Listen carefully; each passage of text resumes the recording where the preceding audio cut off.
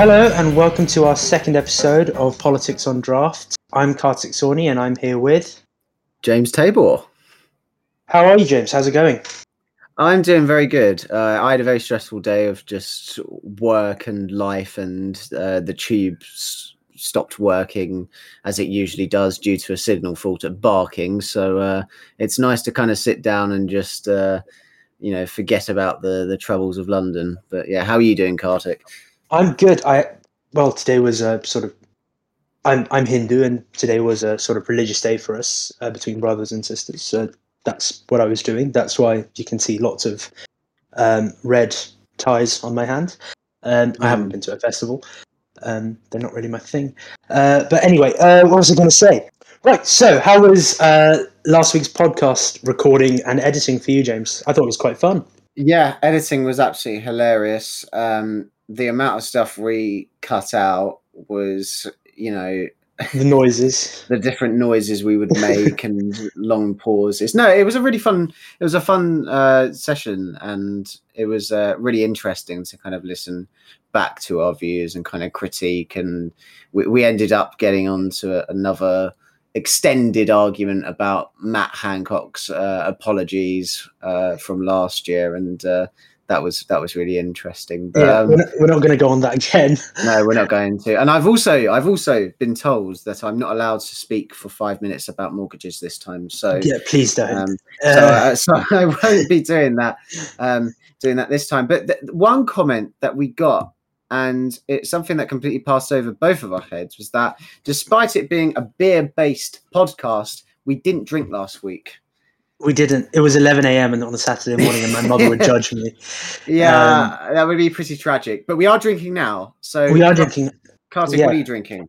I'm going to disappoint our listeners again. I'm not drinking beer. I'm drinking what I had in the fridge from my birthday, which if anyone wants to send any presents next year, it's on July 3rd. But at the moment, I'm drinking some wine. I'm drinking some Sauvignon Blanc. It was just left over in the fridge. I'm not a champagne socialist. It would shock you to hear if I'm the more left-wing one on this podcast and I'm drinking wine. So yeah, anyway, what are you drinking, James? You call me closeted Tory, but I'm actually drinking good old lager. No, I'm drinking Polish lager. My family is from Poland, and so I'm drinking. I was about to show it to the camera, but I realised audio listeners will not be able to see. I'm drinking Tyskie, which is a Polish beer, and it reminds me. For my benefit, I will show it up to you. There you go. Oh, okay, right, fair enough. And it reminds me of my grandfather, so that's quite nice. That's quite he's unfortunately not with us at the moment, but yeah. So that's my drink, and yeah, it's very nice and very good on a hot day like this, which I think we're going to get into a little bit, not for too long. But Kartik, we have a new structure that you've proposed, and so what's going to happen today and going forward? So, off the back of our last week's podcast, we had a lot of reflection from our friends and family about how we should go forward. Obviously, it's our first time, so we're still learning on how to do a podcast, basically. So we decided we're going to shorten it from 30 to 45 minutes. That's how long it's going to be. And then we're going to spend a little bit less time on the current affairs thing. And then we're going to have a topic that we're going to pick, or you can suggest once we develop a large enough Twitter following, or, if you follow us on Twitter, suggest a topic and we will consider it. And we will spend the majority of time on that particular topic. This week's topic we will reveal to you in a second, although if you're listening on Spotify, you have already seen the topic. But that's basically how it's going to go. This week I've picked the topic. Next week James is going to pick the topic, and we're going to go back and forth just like that. Sounds like a good idea. So without further ado, Kartik, do you want to introduce what we're going to be talking about today? So, first 15 minutes, as was... Sorry, I've just got a message on Twitter. Anyway, I'll mute that. So first 15 minutes, as discussed, is going to go to current affairs. Then the next 30 minutes, approximately, is going to go to discussing Alex Jones, the trial that's going on, the overall alt-right movement in America. At least I classify it as alt-right. They wouldn't really like it if I classified it as the alt-right, but I'm not really here to please their feelings. because I hate them. And then we're going to discuss whether there is still an alt-right in the UK. Very, very interesting. So yeah, I'd say let's get straight into the current affairs segment. Bloody hot, isn't it? Yeah, it's well hot. Yeah, it's almost too hot. Might be. Sorry, that was a terrible attempt at an in-betweeners joke, but we'll move on. We totally didn't practice that and butchered it. We really didn't. But yeah, no, it is hot, and it's the second heat wave in the space of a month. And if you don't think that climate change exists, think again, is what I'd say. Or get your head checked, maybe. I don't know. Maybe you might be suffering from heat stroke. In which, yeah. Now, I'm not saying that I'm a sort of big Extinction Rebellion, but you only have to spend a night in this heat and turn your bed into a sweat slip and slide to realize it's awful, and we need to be thinking about this. And it still baffles me that people don't think about it. Kartik, what are your thoughts? Yeah, I think it's pretty obvious that we have a climate emergency. I think people who, again, I'm going to give another shout out to Politics Joe. They did an interview of Tory members. Oh, so you like Politics Joe now, do you? No, it's just I've been drinking. So okay, fair enough.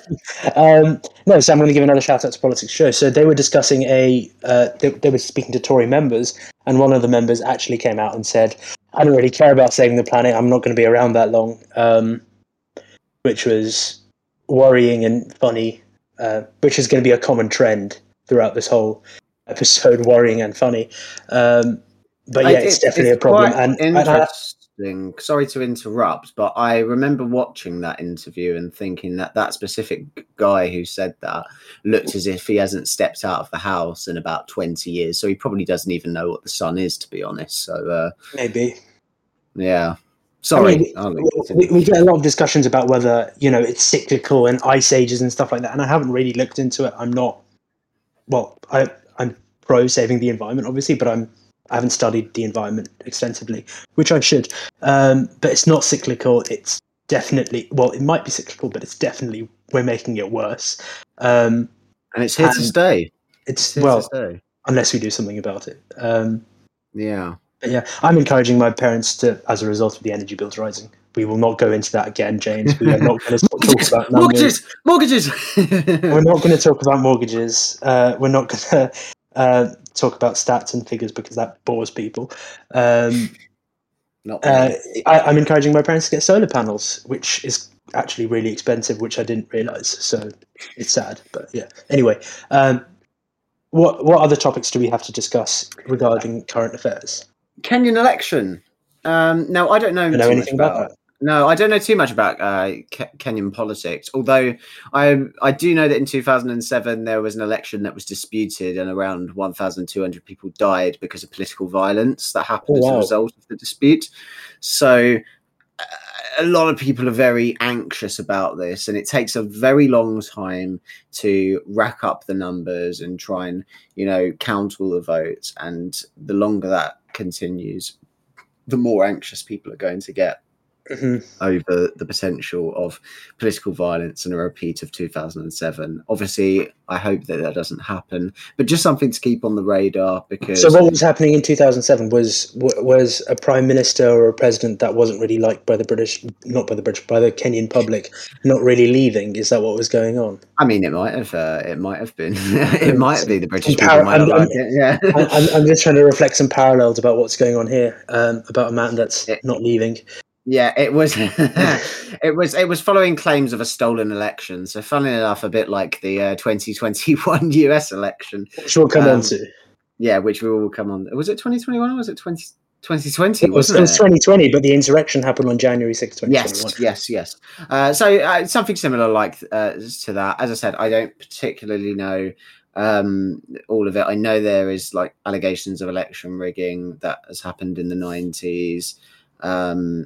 So yeah, it's very turbulent. But hopefully we'll get a calm and peaceful election, and Kenya will exercise its democratic right to elect a leader and a party who they believe is going to represent their best interests. So hopefully. What else have we got? What else have we got? That is a very good question. I'm pretty sure. Oh, Ukraine. That's it. Ukraine. We're bound to come onto this at some point. We didn't really touch on it last week, but if you haven't seen that, Russian troops have created a base at one of the largest nuclear power plants in Europe. And it's very dangerous. And I'm sure we don't want another repeat of Chernobyl. I certainly wouldn't. I mean, it could be disastrous, not just for... And if you think it won't affect us in the UK, it will. Yeah, it did affect us during Chernobyl as well. I think we got quite close to a nuclear disaster early on. I think we did. I think there might have been a conspiracy theory around it. Apparently, there was a loss of radiation or nuclear activity around Chernobyl. Do I remember at the start of the Ukraine-Russia war?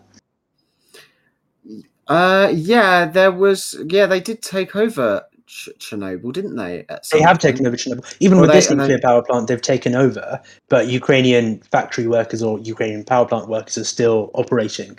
I didn't. I know that there was a lot of sort of news, and I didn't know if it was like some of it was fake news. I know Russia tried to deny any issues at the time, but there was some reports of like issues with radiation and people being affected by it.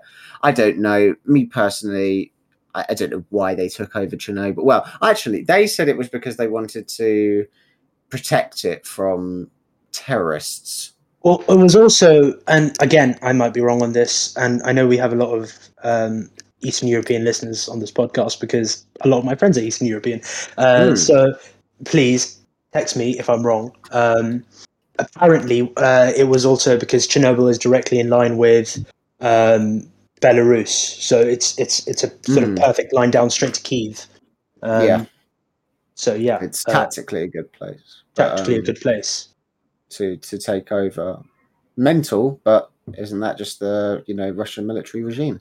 Yeah. But I think that's our whistle stop tour of current affairs. Obviously, there are two things that we have excluded for the purpose of moving on to our next segment of the podcast, which is the Alex Jones damages case and Trump and his house, that's Summer House, I think, or Winter House. Yeah, so many houses. I don't know which one. I don't know. His house being raided by the FBI. And we're gonna get onto Alex Jones. What I wanted to briefly mention about Trump was the way Fox News are framing it. Now I don't have the exact words in front of me.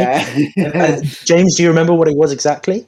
I think it was Biden's FBI agents raid 2024 candidate's home or something like that. Well, the funny thing is, and I don't know if this is I don't know if this is specifically to do with Biden and that kind of narrative, but there was something I read with Fox News where they said President Trump's home has been raided by FBI. And I thought to myself, why are you calling him the president? Now, I know... we had this discussion. Did we have this discussion, or did I have this discussion with someone else? But I just thought it was weird. I mean, I know it's like probably respectful to call ex-presidents president. Mr. President, yeah. President Obama, President Clinton, President Bush. But I don't know. I just like... I just thought it was a bit strange. I just thought it was very strange, especially being that, and this is my personal opinion on it, Trump is a failed politician. I know there's these ideas that he could come back in 2024, but he was a political failure between, especially in that sort of 2018 to 2020 section. Yeah. So I don't especially during the pandemic. Yeah, especially during the pandemic. So I don't particularly know why Fox sort of insisted in calling him president, because there was this kind of implicit, yeah, we still believe that he's the president. We still believe that, that's the validation, that's the legitimacy that we should give him. And I don't think it's that. I think it's purely that they just call them Mr. President, etc. But if I was Donald Trump, I am not Donald Trump. If you think there's some sort of hoax going on for Politics on Draft, I'm not Donald Trump. If I was Donald Trump, I would not want to be called President Trump, because even though you want that validation of being called President Trump, my personal record as Donald J. Trump is much better than President Trump, because it just reminds people that you were a shitty president. Yeah, no, I totally agree. And I think the whole, like, I think he started talking about the narrative of, like, the FBI being a Democrat-backed institution that's trying to effectively incriminate him. Oh, piss off! and it's just like, to be honest, I don't know. I haven't read too much into the reasons why the FBI did. I don't know if that's even it isn't being widely reported. It's going to be interesting when it eventually comes out, and we'll definitely report it in the podcast. But we'll discuss it when that happens. It's quite funny, and this is owing to the greater theme that we're going to talk about. But most people, if they were to get their home raided by the FBI, would be very reluctant to talk about it, because it's like, the potential damage that could cause. However, the kind of the populist alt-right narrative that Trump has come out and speak about it. He has to come out and speak about it. He has to, talk about it, because actually it's going to somehow sort of credit his position. And as much as I'd love to say, oh, I don't know why he did that, it was stupid. It worked, because it got people polarized, and it got people talking about, the whole idea of privacy, and the whole idea of, the institutions and the establishment being against. I'm so glad that you brought this up. Because this is exactly what Alex Jones does. Now, so they love to get ahead of the narrative. They hate the mainstream media. And I think the mainstream media has its problem. And I don't like calling it mainstream media, because I feel like I'm gratifying their words. Okay, they hate normal everyday media. And they actually also hate podcasts. So I think we're doing something right. Shout out! I mean, if Alex Jones wants to listen to us, that's fine. He can talk about it. We've got a lot of haters, which will be fine. I think it's fun. But anyway, we're not here to get haters. Anyway, so they love to do this. They love to get ahead of the narrative. They love to jump the gun, and they love to paint it in any way, shape, or form, regardless of what it's going to make them look like in the future. So Alex Jones, right after he was sort of told, okay, so I'm going to give everyone a bit of a rundown on what the Alex Jones saga please do has been. So Alex Jones, an alt-right media activist, if you like, one of the few that doesn't have a slot on Fox News, so he came out and said the 2012 Sandy Hook elementary school shooting, in which 26 people died, tragedy, children included, very tragically, was a complete synthetic, manufactured, and a giant hoax, and completely fake with actors. That was his exact words. And now what happened is, in 2018, Neil Hassan, a father, the victim's father of Jesse Lewis, filed a defamation suit against Alex Jones and his company's InfoWars and Free Speech Systems in Texas. Now, what's happened recently is that he's been ordered to. He's had multiple court cases against him, and he's been ordered to pay, I think, about $50 million, about $45 million in damages. And he's, of course, come out straight away and said, no, this, that. It was a hoax. Then he said on his podcast, or whatever you want to call it, his live radio TV show, that it was a hoax, right after he was gone on the stand and said it wasn't a hoax.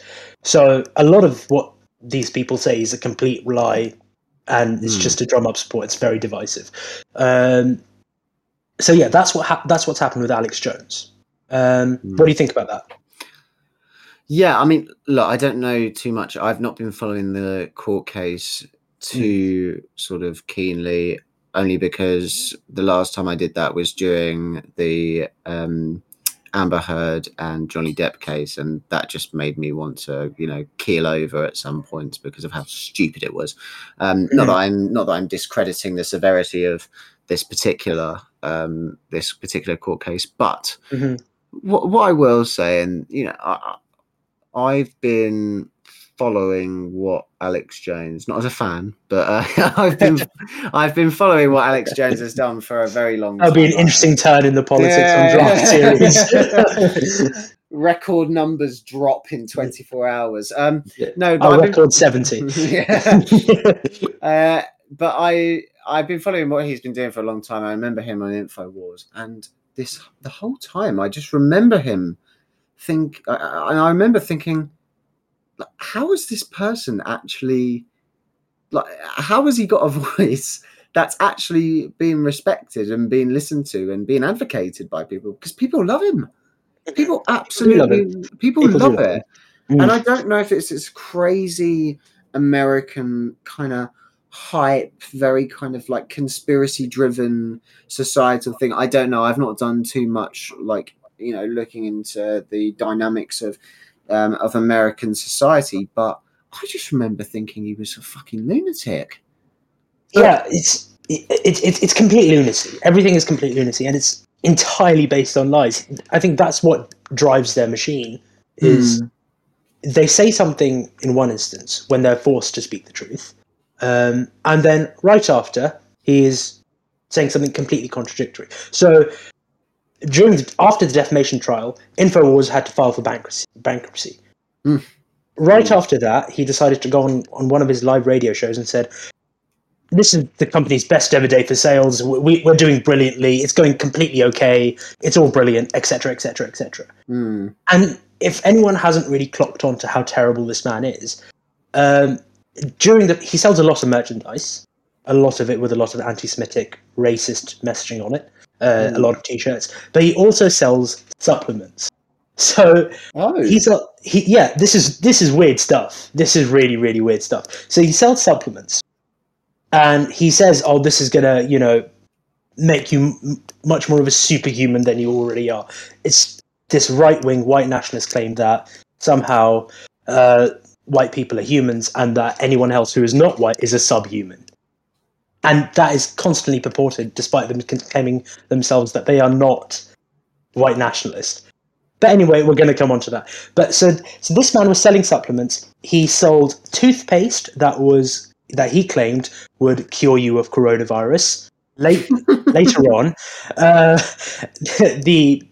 I don't know what the American Food Agency or the American Health Agency is called, but that agency came out and said, you cannot say that. And then on the website it said, oh, it doesn't cure you for the novel coronavirus, it cures you for a different type of... It protects you from the tracking effects of the vaccine, or however the government is trying to track you. It's complete bullshit. Sorry, I'm going to use that word a lot.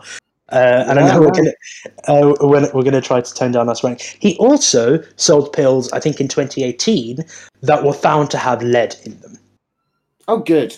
Brilliant. Which will basically kill you if you have a lead-based pill, or it will give you massive, massive health issues. So please don't eat or buy any lead-based pills from Alex Jones. I don't think he's selling them anymore, but please don't go out to seek them either. And don't drink disinfectant. That's another thing. Don't drink disinfectant. Yeah. And speaking about Trump, Alex Jones, I'm going to try to get the quote up in a second. Trump went on Alex Jones's show and said, we're going to do great things, and I hope I'm going to make you very, very proud, etc., etc., etc. So if you think this is, I'm sure our listeners who are very, very clever and think along the correct lines, if you think that Trump is somehow away from this alt-right figure in American politics, he's not, even though at multiple points Alex Jones has criticized Trump. During the election campaigns, Trump has been very, very nice to Alex Jones, and Alex Jones has been very, very nice to Trump.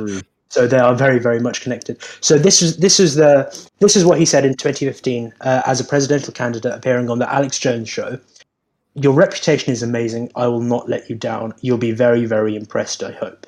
So that was Donald Trump on Alex Jones's show. What do you think about that, James? Well, I have something else to add to that, and I'm glad that you came and asked me about what my thoughts are, because I don't know if you remember, but one of Trump's chief strategists that he employed in Roger Stone. Nope.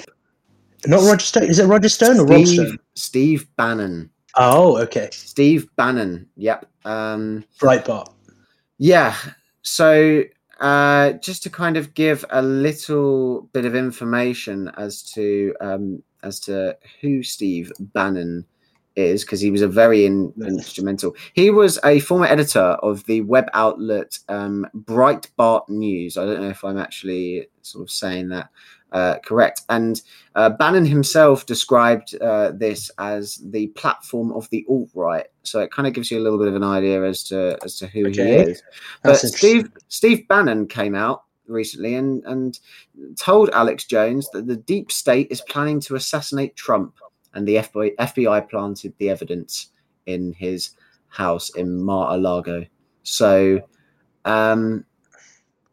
yep, I'm going to let you kind of digest that for a second, because that kind of talks to you, that kind of speaks volumes about what the alt-right is like as a kind of political campaign. I'm going to throw that back at you. What do you make of that comment? I've just sort of thought of this.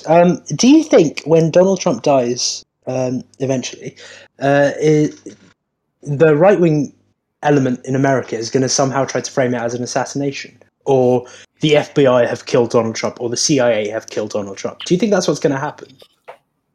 I think there will be those claims, as there were with a lot of stuff. I mean, you know, there was stuff about when Diana died. You know, there's always going to be those sections of society, and let's be real. Do you think there'll be riots as a result of it? Because I feel like it'll be quite significant and prominent, and it could be quite a dangerous day for America. I don't know. I don't want to particularly speculate. I don't want to, you know, try and whip up a, you know, a sense of, you know, speculative hype. I don't know if you call it hype, but fair enough. But yeah. I don't want to go down the routes of speculation, but I definitely feel that there will be some uncomfortable sort of media coverage on that, which there already has been over this whole, you know, search and, you know, warranted seizure of documents and Mar-a-Lago residence. So also, what a weird name, Mar-a-Lago. So I just wanted to put that out there. I thought it was a very bizarre name. I don't know what it represents, but maybe it's just the area. But I also want to, and we can edit this out if you want, James, because it's quite a horrific quote from Alex Jones. And you know what goes on after this quote as well. So this is a quote from Alex Jones. I don't know exactly when it was, but this is him commenting on gay people. And so he said, "The reason there's so many gay people now is because it's a chemical warfare operation. And I have the government documents where they said they're going to encourage homosexuality with chemicals so that people don't have children." What did he say after that, James? He said, do you want me to do an impression of him? I'll do an impression. "I don't like them putting chemicals in the water that turn the friggin' frogs gay." I don't know what the fuck he was going on about, but it's actually quite a good impression. He does do a lot of screaming, which makes you think as well, on a more serious point, because he does so much screaming, is that might be the reason why so much of the American alt-right is so angry, to the point that they're going to raid the Capitol building and stuff like that. No, I totally agree. And, you know, I did a bit of a sort of satirical thing there. And I you know, I do want to say that I completely sort of sympathize with, you know, the LGBT community and some of the comments and backlash that they received as a result of those comments. I don't want to sort of satirize that. No, absolutely. Yeah, absolutely. But that's what the trend with it's sort of, you know, trying to understand this group of people. It's worrying because it can have very, very real impacts. Like, you know, some of the Sandy Hook victims' families, as a result of Alex Jones's comments, had shots fired upon their houses. Absolutely. If you look at what happened in New Zealand in, I believe, 2019, that is a very, very serious consequence of some of these people's words. No, Completely opposing any sort of immigration whatsoever, even legal, saying that only white people should be in America. And I was watching this documentary from Louis Theroux. It's called Forbidden something. I think it's called Forbidden America, and it's called Angry and on the Internet. And it's about the American alt-right. And they cover loads of people, not Alex Jones, but they cover people like Nick Fuentes, someone called Baked Alaska, and whose actual name is, I don't care if I butcher it because he's a horrible person himself, Anthony Joseph Tim Gionette, more commonly known as Baked Alaska. These people, this group of people, this is a sort of new American alt-right. These people don't claim they're neo-Nazis. They don't claim that they're white nationalists. They don't like being called the alt-right. But every single one of their policies or every single one of their narratives or rhetoric is very, very alt-right. In the documentary from Louis Theroux, they were talking about, it's on BBC iPlayer, by the way, if you want to go and give it a watch. It's a terrific documentary. They were talking about how this AFPAC, which is the America First Political Action Committee or group or whatever, which they host every year with a couple of attendants, 300 or something, and then they have a lot of people watching on the internet. They work to keep women out of the inner circle, quote unquote. And the Nick Fuentes guy, I don't care how I butcher his name, as I said, he was happy to state on the record that he doesn't think women should have the vote. I mean, this is just completely backwards thinking. Yeah. And what's more worrying to me, the more worrying element of this is that most of Nick Fuentes' followers and most of Baked Alaska's followers come from the gaming community, playing Fortnite and playing Call of Duty. Now, I play a lot of Call of Duty. I also play other games, but it's worrying that young people can be influenced in this way so easily. Yeah. And it's just so scary. And, I also saw this video on TikTok. By the way, we're going to open our own TikTok account eventually. But whoa. Yay. I saw this video on TikTok, and it was about how quickly can you fall down the alt-right pipeline or the right-wing pipeline. And someone made an absolutely fresh account, and up came videos of Andrew Tate, another horrific misogynist idiot. And he liked a couple of those videos, and lo and behold, 5 videos later, came up a video of Ben Shapiro. It's just that easy. Yeah, it's so scary, and it's so worrying that young people could fall. And it's not just young people; it's people, people who are educated, people who are our age, who could easily fall down this pipeline. I don't think I call them friends anymore, but they actively repost Andrew Tate videos, and I'm like, what are you doing? This man is like, yeah. Anyway, yeah. I've had discussions with my girlfriend about this. By the way, my girlfriend was very, very happy that it only took me a minute to mention her on the podcast last time. But anyway, we're going to go back onto the topic. What do you think about how quickly it is to fall down the alt-right pipeline? Yes, I think it is very, very worrying. For the viewers' benefit, I actually kind of want to talk about what the alt-right is, because we're kind of using this narrative of the alt-right, and I think it's very easy to kind of start butchering a lot of what it actually means to be alt-right. And a lot of what I'm going to talk about now is pulled from the book The Rise of the Alt-Right by Thomas J. Main, a very good book published in 2018 on the back end of the kind of rise of Trumpism and the rise of the alt-right being prevalent within sort of mainstream media, which is quite ironic because they don't like mainstream media, but they then became part of it. But anyway, that's a kind of side topic. So I'm going to talk about 2 things, which is in his book. The first one talks about this guy called Andrew Anglin, who's the editor of the Daily Stormer, an alt-right website. And one of the basic sort of tenets, one of the kind of basic commands he says is anti-Semitism. Jews are fundamentally opposed to the white race and Western civilization, and so must be confronted and ultimately removed from white societies completely. I mean, like that's just totally awful. And there is unfortunately an element of that within the UK, and we can kind of briefly talk about the kind of UK element of this. Although I think it's quite interesting to kind of keep this on a kind of US focus. But the second part I'm going to talk about is a man called Brad Griffin, editor of the website Occidental Dissent.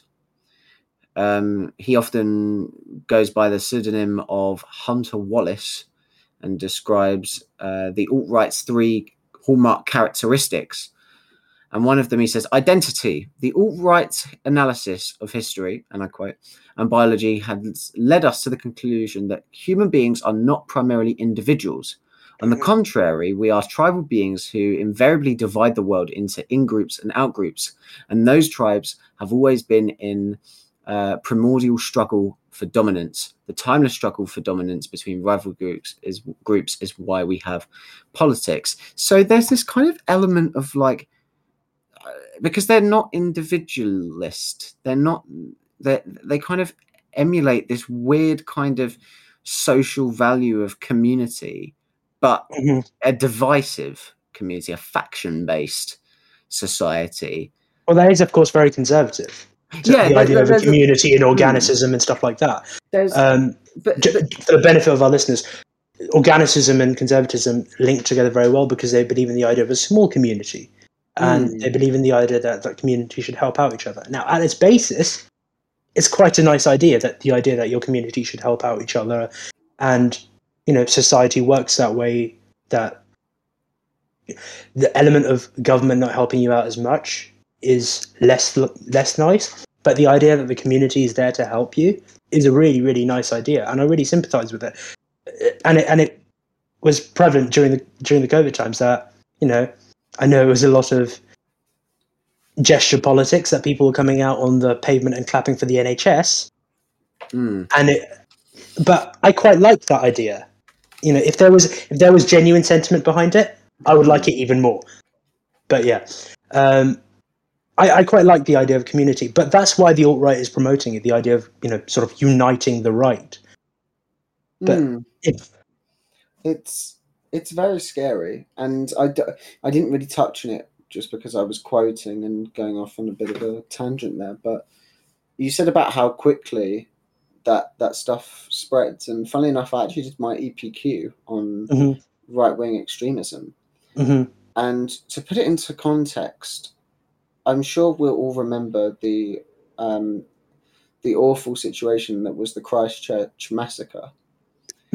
And for the life of me, I can't remember the man who actually did it, and I don't particularly want to. But he actually produced a manifesto.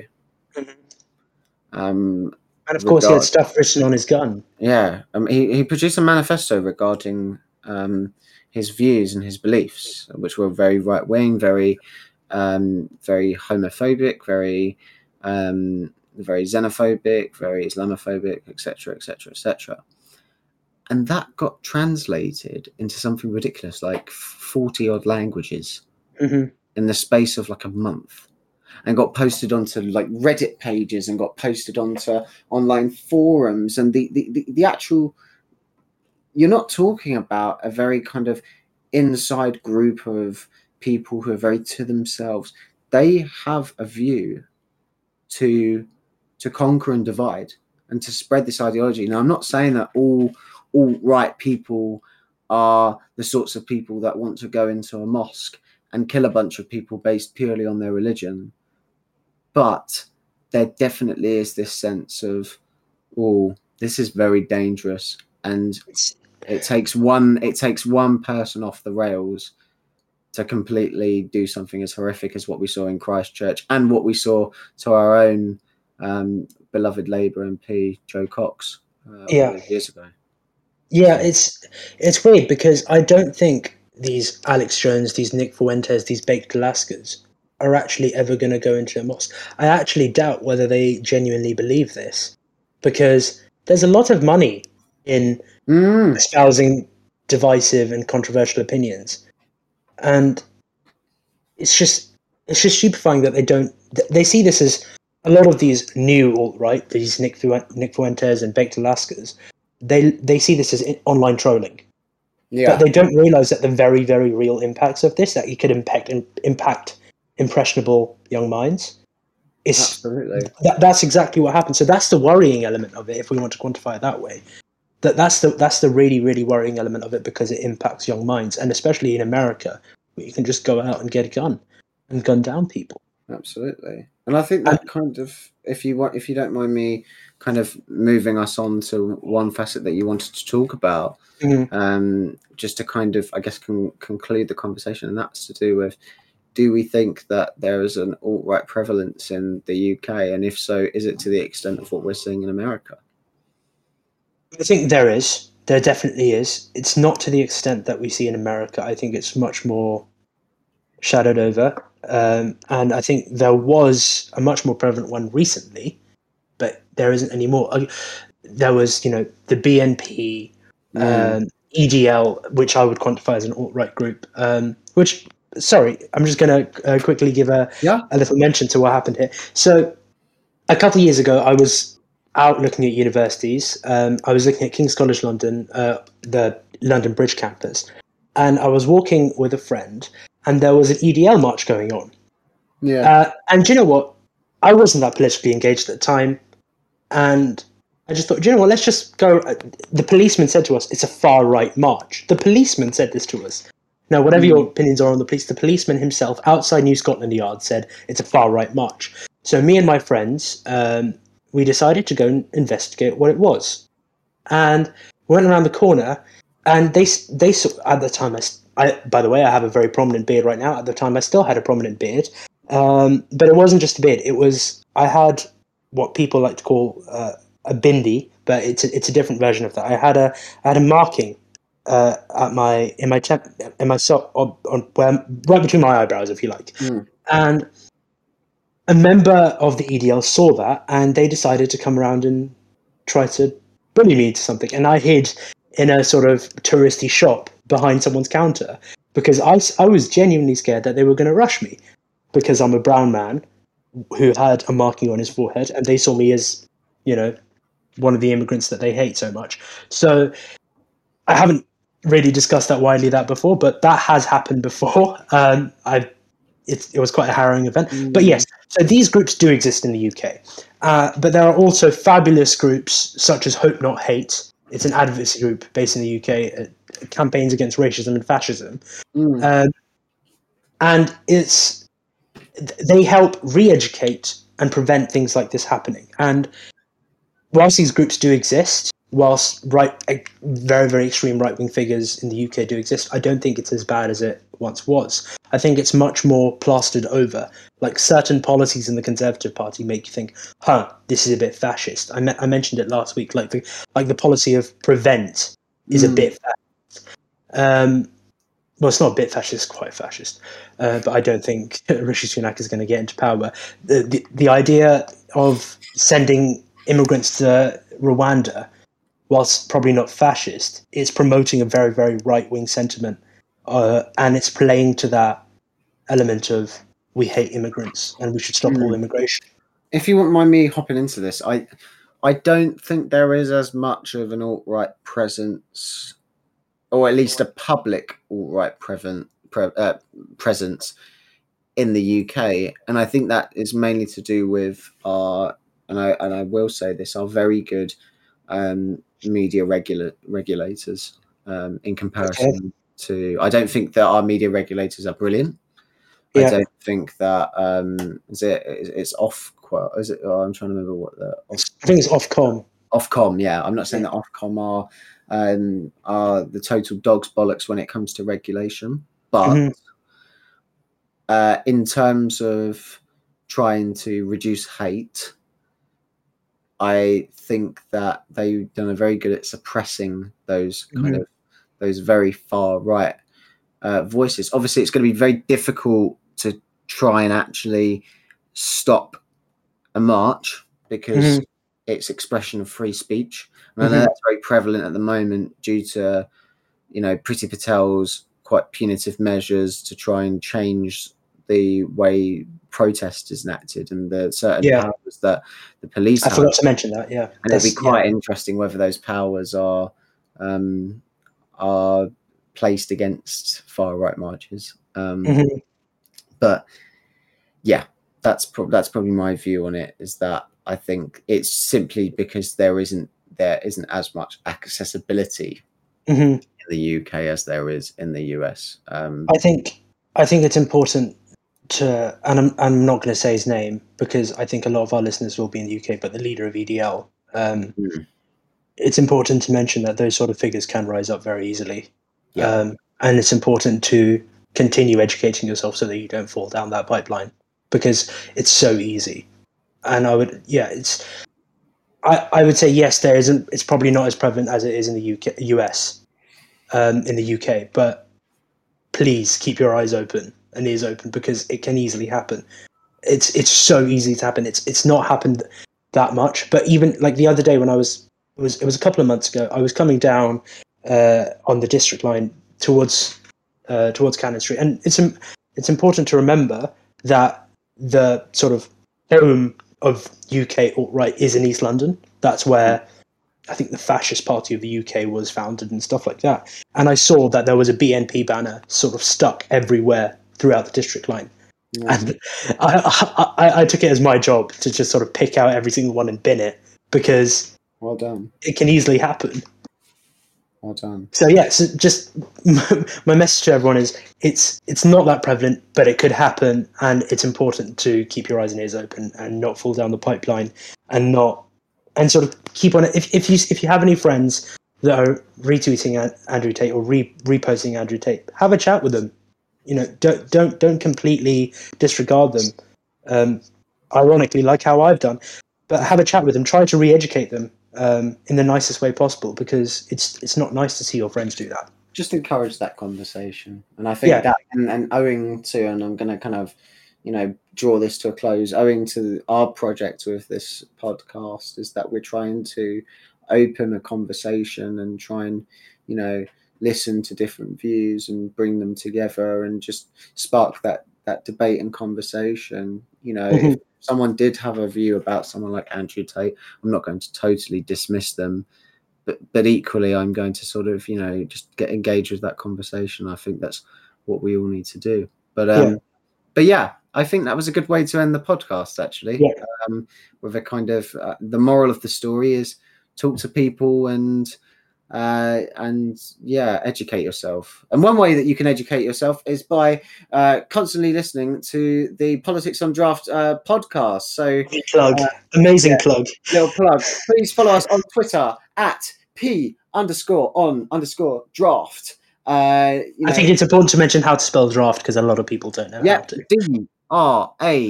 DRAUGHT. I had to think about that there because I have been drinking. But please. You shouldn't have asked me to do it. I was dyslexic. I'm so glad you didn't. That would have been really fucking embarrassing. But please hit us up on all of the socials. We're currently on Spotify, we're on Acast, and we're on Amazon Music. We're also on Twitter. Please like, follow, retweet, do all the stuff. My name's James, and I'd like to thank you very much for listening. And my name's Kartik, and thank you so much for listening. Yeah, and we'll see you next week on Politics on Draft. See you later. Bye-bye.